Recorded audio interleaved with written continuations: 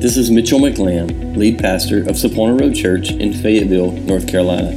We're so excited you found our podcast. Our prayer is that you're blessed by today's message.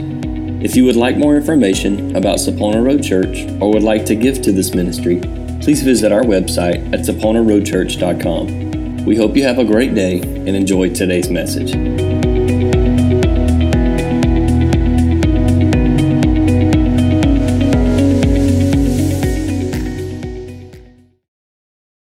Today I want to begin a sermon series to take us through this season called Among Us.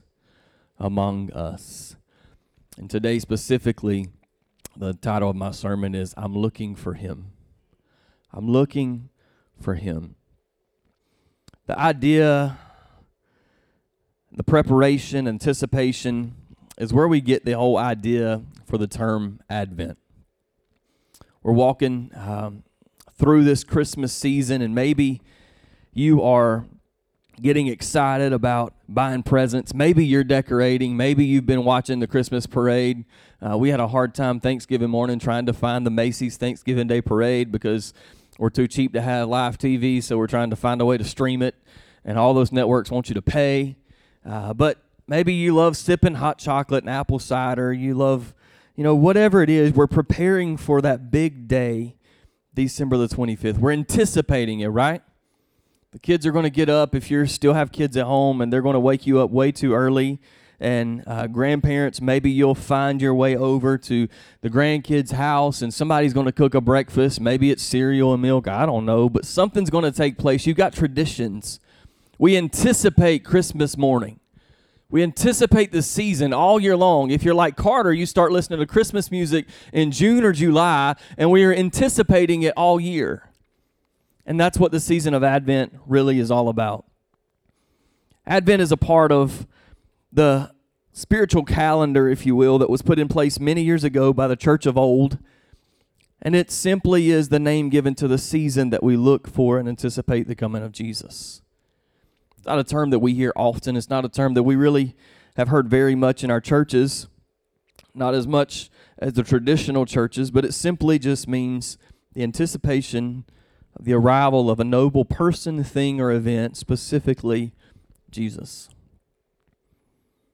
This is the season that we celebrate God sending His Son Jesus into the world to the Virgin Mary to be the Savior of the world. And if we're not careful, we get caught up in all the other Christmas excitement, and we forget why it is really that Christmas exists.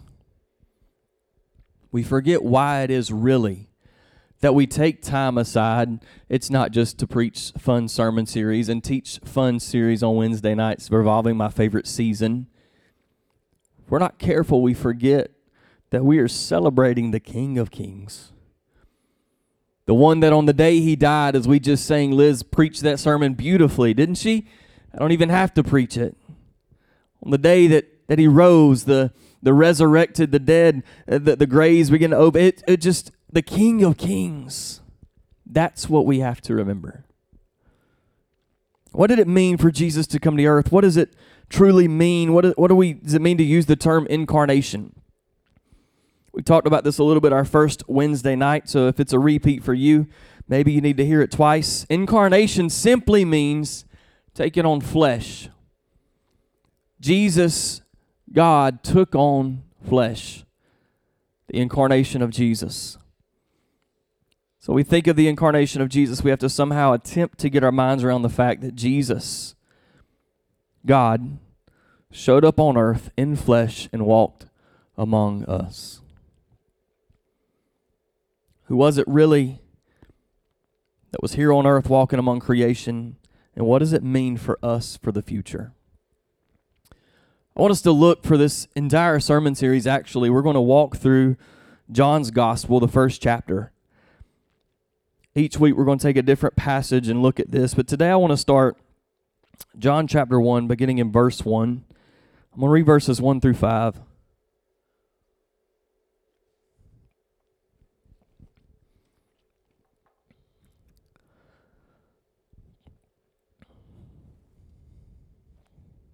John chapter 1, verse 1 says, in the New Living Translation, "In the beginning, the Word already existed. The Word was with God, and the Word was God. He existed in the beginning with God. God created everything through him, and nothing was created except through him. The Word gave life to everything that was created, and his life brought light to everyone. The light shines in the darkness, and the darkness can never extinguish it. I want to read it to you out of the New American Standard as well. I've got some technical little things that I want us to talk about, so I want you to hear both of these translations. This is a little more accurate to the original. It says, "In the beginning was the Word, and the Word was with God, and the Word was God. He was in the beginning with God. All things came into being through him, and apart from him nothing came into being that has come into being. In him was life, and the life was the light of men. The light shines in the darkness, and the darkness did not comprehend it." The reason I want to give you two different translations is because there's some technical things that we can look at in the original language. You know this wasn't written in English. Sorry to bust your bubble if you think it is. This particularly was written in Greek. And you nor I, very good, can read Greek. So we have to look at this, and I love the way that the New Living Translation breaks it down and breaks the whole concept and brings it together. But we need to look at something a little deeper. First of all, though, we need to understand who the Word is. Not to jump ahead, but if you look to verse 14, it says, "The Word became human and made his home among us. He was full of unfailing love and faithfulness. We have seen his glory, the glory of the Father's one and only Son." The Word is Jesus. We have to establish that first and foremost going through, before we really can begin to break this down. The Word is Jesus. We are talking about Jesus. The writer of John the evangelist, he's talking about Jesus himself. And what's interesting is Matthew starts his gospel with the genealogy of Jesus. Mark starts his gospel halfway kind of through Jesus' life. Luke starts his gospel with the Christmas story. But yet John jumps straight into the fact of explaining who Jesus, the Word, really is. And before we can understand and comprehend what it means to know that Jesus walked among us, we need to understand who this Jesus, who the Word, the Greek word for word is logos, who the Logos really is. Verses 1 and 2, for those of you that may know English well, you know that verbs have different tenses and things change depending on how they're used. The Greek is quite a bit more complicated, which is why I struggled. I struggled with English, in case you hadn't figured that out this morning already. So Greek was even more complicated. But in verses 1 and 2, the verbs that are used, meaning in the beginning the Word already existed, or the Word was God, and the Word was with God, and the Word was God, those verbs are what we call imperfect verbs. Now, I'm not going to get technical. It doesn't matter. What you need to know is there is no beginning to an imperfect verb. It was going on when the Word says, when John says, "In the beginning was the Word." One writer says, one commentator said, maybe it's easier to explain, in the beginning the Word wasing.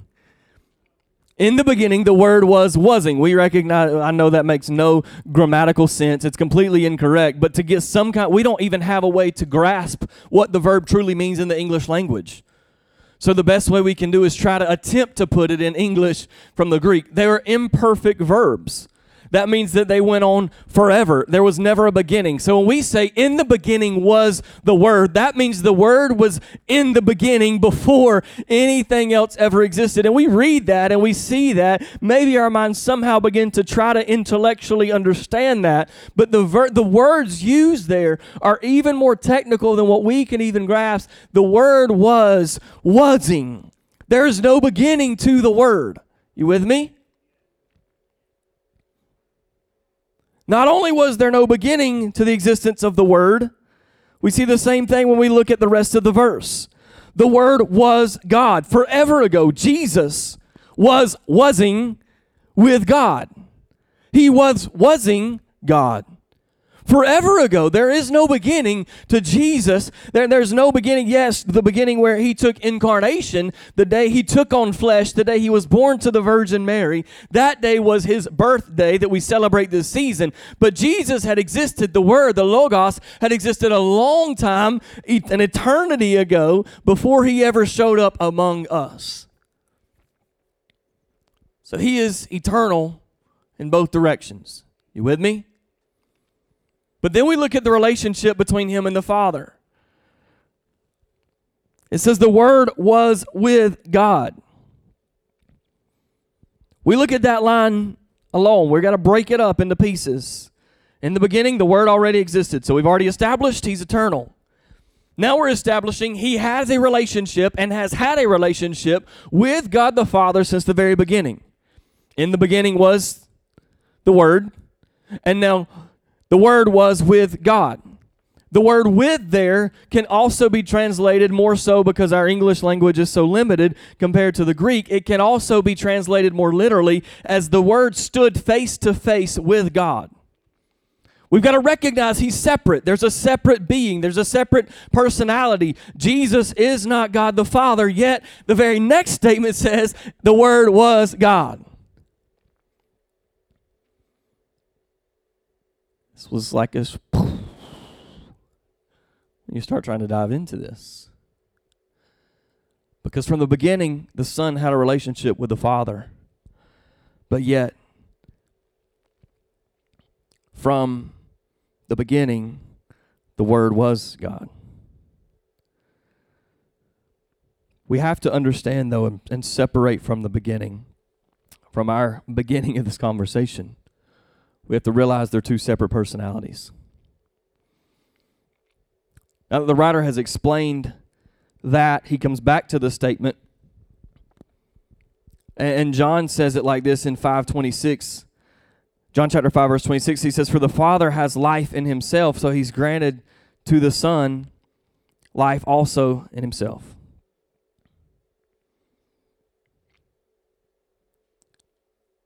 So, as simply as we can attempt to put it, Jesus always was. He always was with, but yet separate from the Father, but yet always has and always will share the characteristics and attributes of the Father. You with me?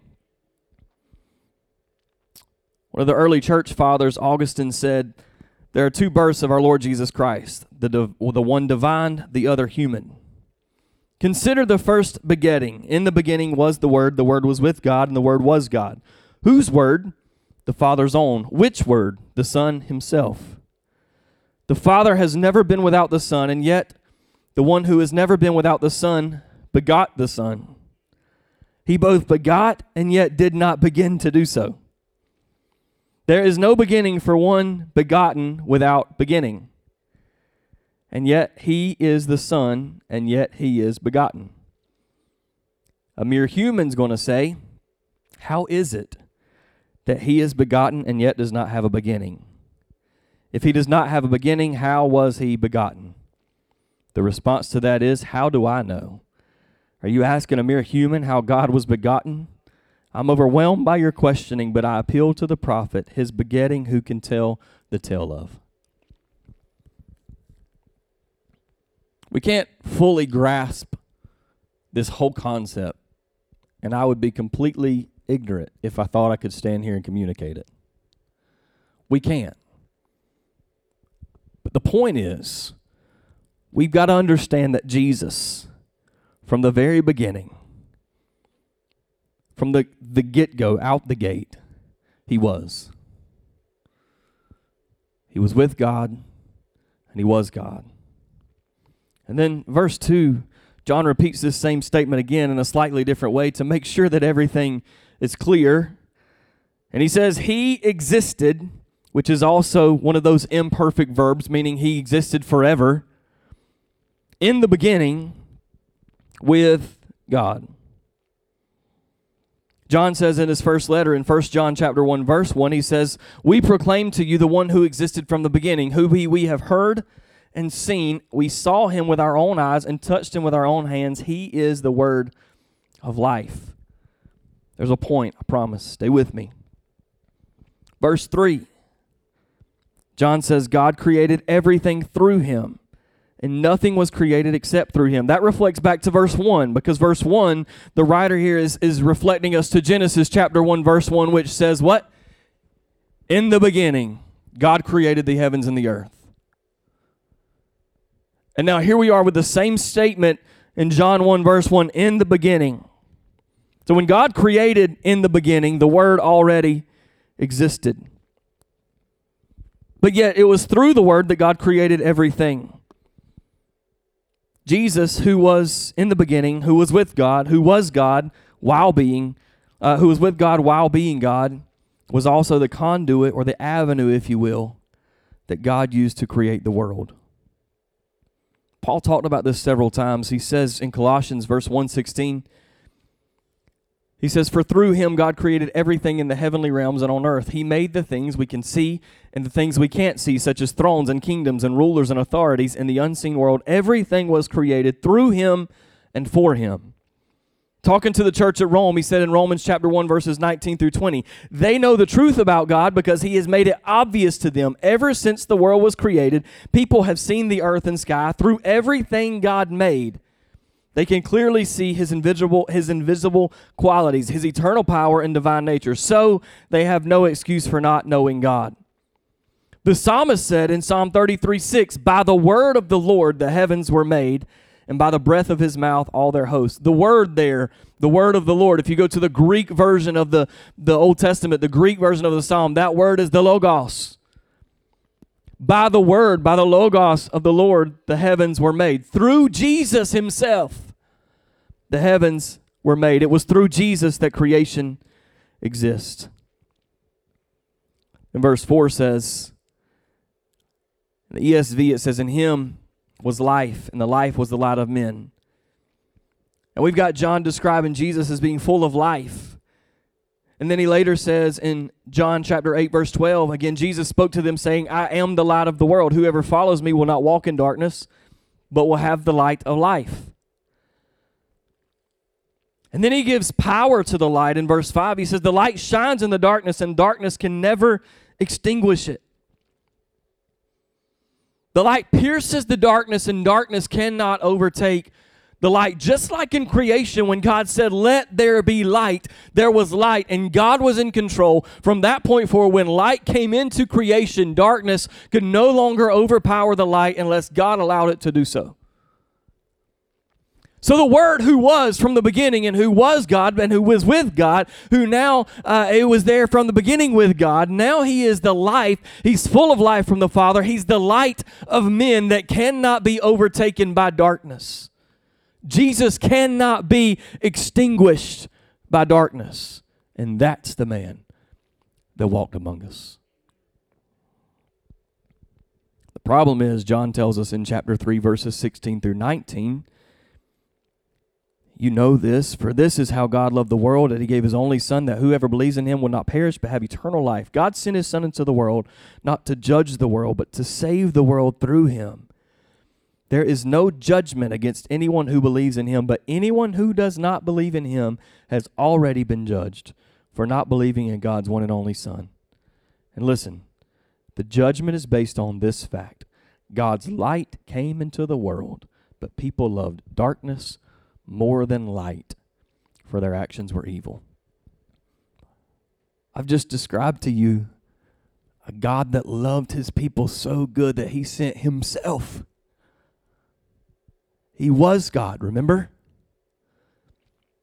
He sent himself to walk among the people.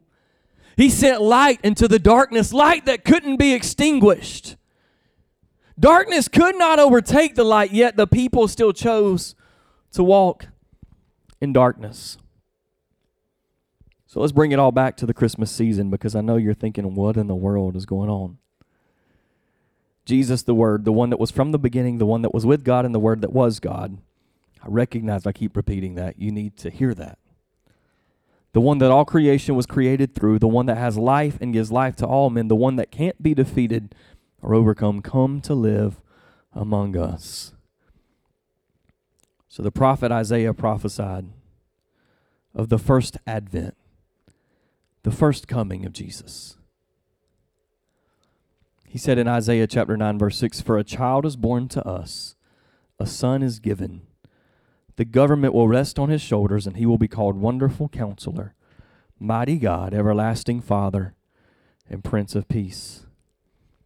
This would be the Word born to Mary, and he would be called Wonderful Counselor, Mighty God, Everlasting Father, Prince of Peace. All the world was waiting with anticipation for a Savior. All the world was waiting for a Messiah. All the people of Israel are waiting for their deliverer. Even Herod, King Herod, he was waiting. He knew that there was somebody coming. They're waiting with anticipation. Hundreds of years. The prophets prophesied this, and for hundreds of years they're anticipating. When's he coming? When's he coming? They're looking for Jesus. So here we are 2,000 years later, and we're waiting again. With great anticipation, we wait. In this Advent season, we wait. Luke tells us in Acts chapter 1, verse 11, "Men of Galilee," they said, "why are you standing here, staring into heaven? Jesus has been taken from you into heaven, but someday he'll return from the heaven the same way you saw him go." I'm waiting. I'm looking for him. Paul said it like this to the church of Thessalonica. He said in 1 Thessalonians chapter 4, verses 16 through 17, "For the Lord himself will come down from heaven with a commanding shout, with the voice of an archangel, with the trumpet call of God. First the believers who have died will rise from their graves. Then together with them, all who are still alive and remain on earth will be caught up in the clouds to meet the Lord in the air. Then they will be with the Lord forever." Hallelujah. I'm waiting.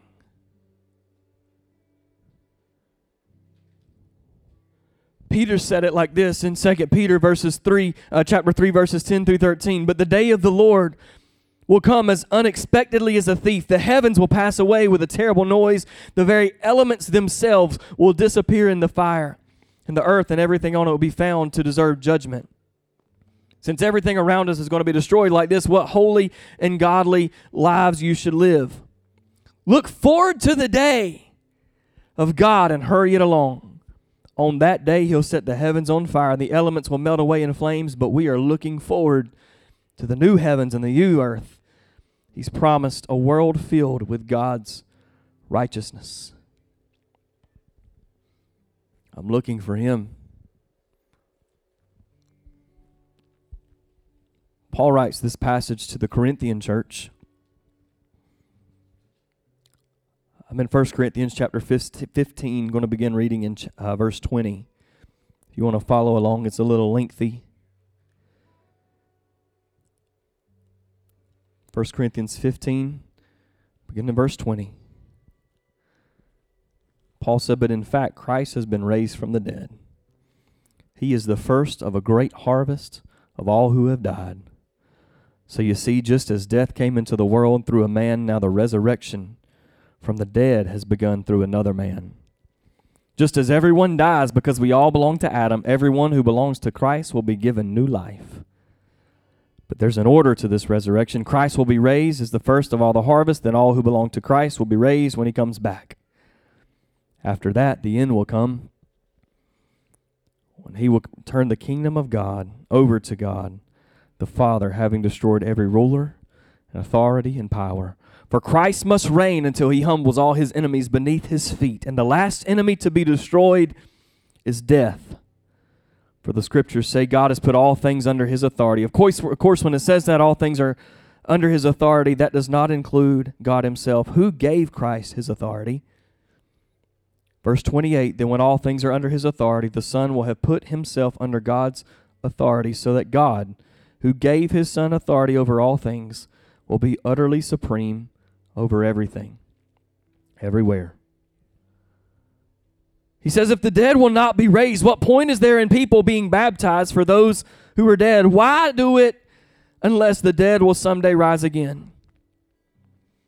And why should we ourselves risk our lives hour by hour? He's talking, why minister? Why are we doing what we're doing hour by hour? For I swear, dear brothers and sisters, that I face death daily. He said, what's the point if there's no resurrection?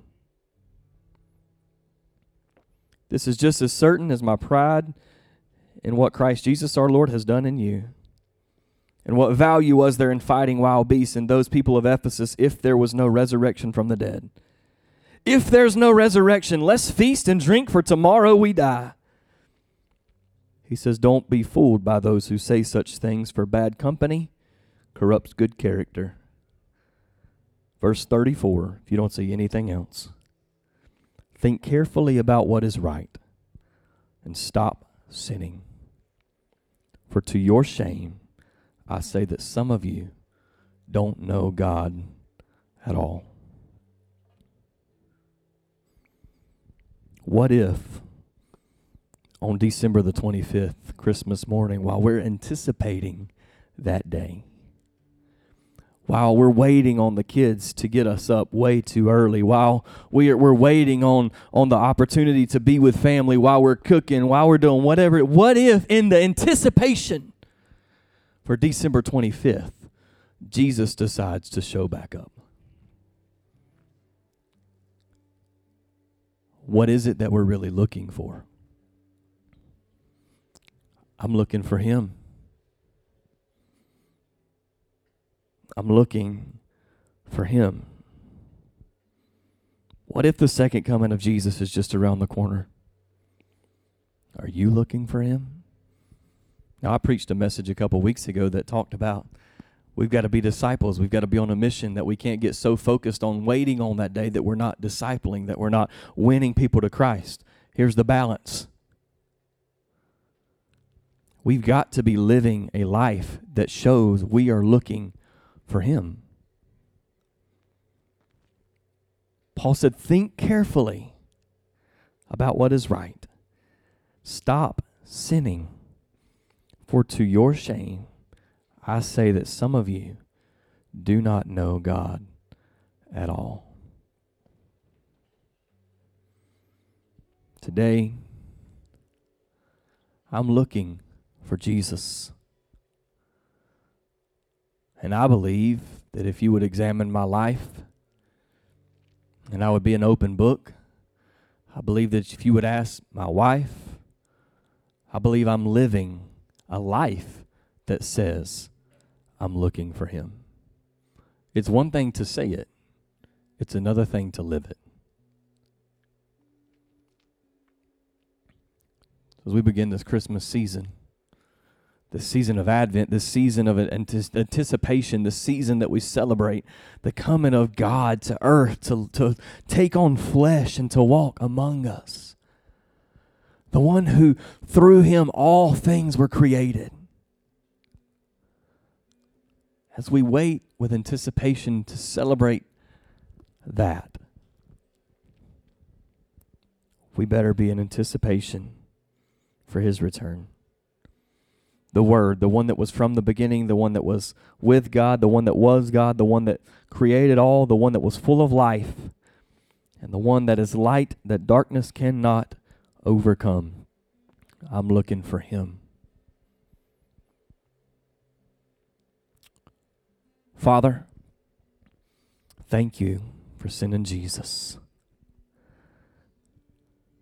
Thank you, Lord, that we can celebrate the first coming of Jesus. We can look back in remembrance. We can appreciate. Father, we can give our life to the cause of the first coming of Jesus.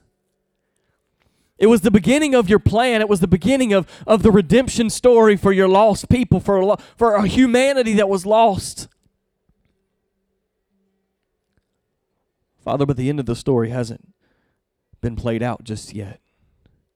We know what's coming. We read it. Father, we believe your word. We know what's coming.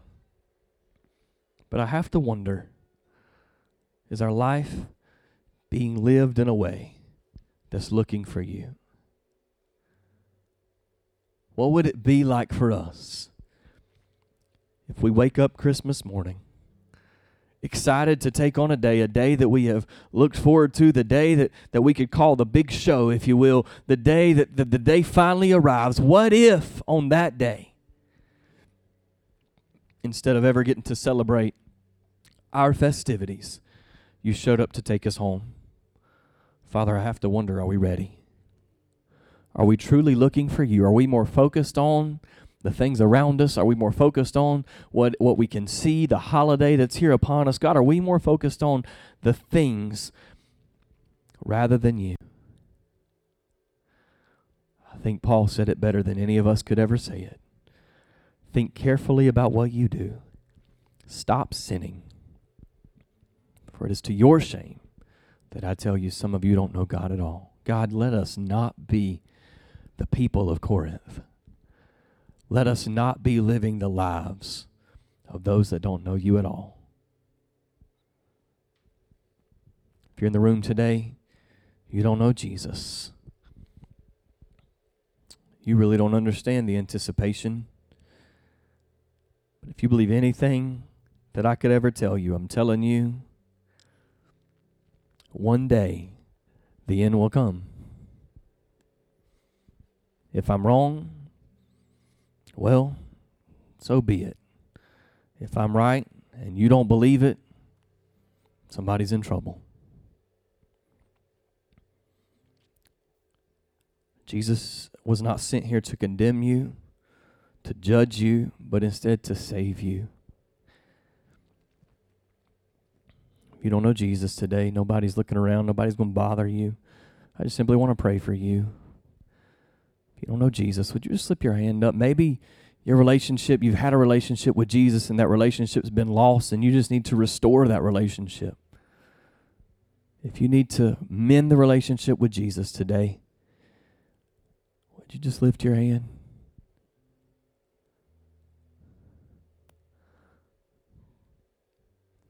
Praise the Lord. Then maybe it's a situation where our life might not reflect that we're living a life that's looking for Jesus. Maybe you would take a moment and examine your heart today. You'd allow the Holy Spirit to speak to you. Allow God to bring those things to your forefront of your mind so that you could repent. Father, as your people stand before us today, Lord, as we are here standing before you, Lord, maybe there's something in our heart. Maybe there's a root of bitterness. Maybe there's anger. Maybe there's frustration. Maybe there's lust. Maybe there's addiction. Maybe there's whatever it could be. Pride, selfishness, or the list goes on and on.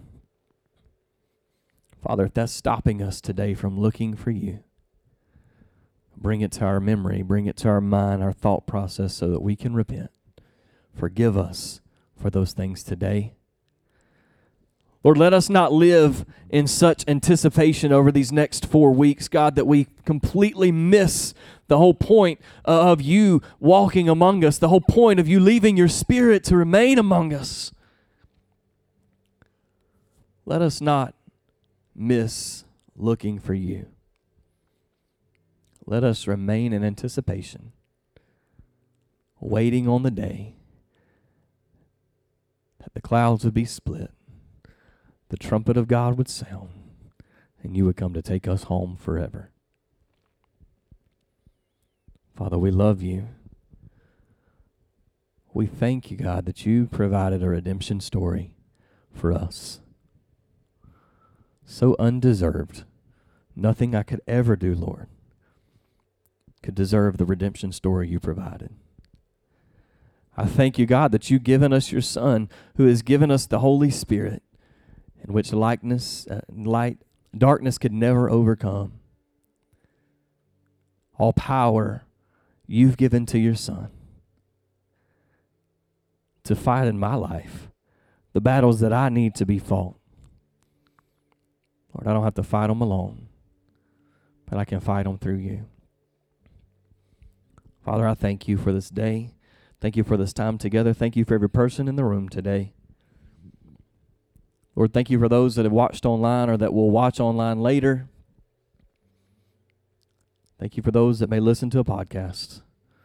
Father, I pray that your word would go forth. Lord, I pray that you bless your people. God, that you would pour your grace and your peace out on them. Keep them, Lord. Let your face shine on them. Bless them in Jesus' name. Amen and amen.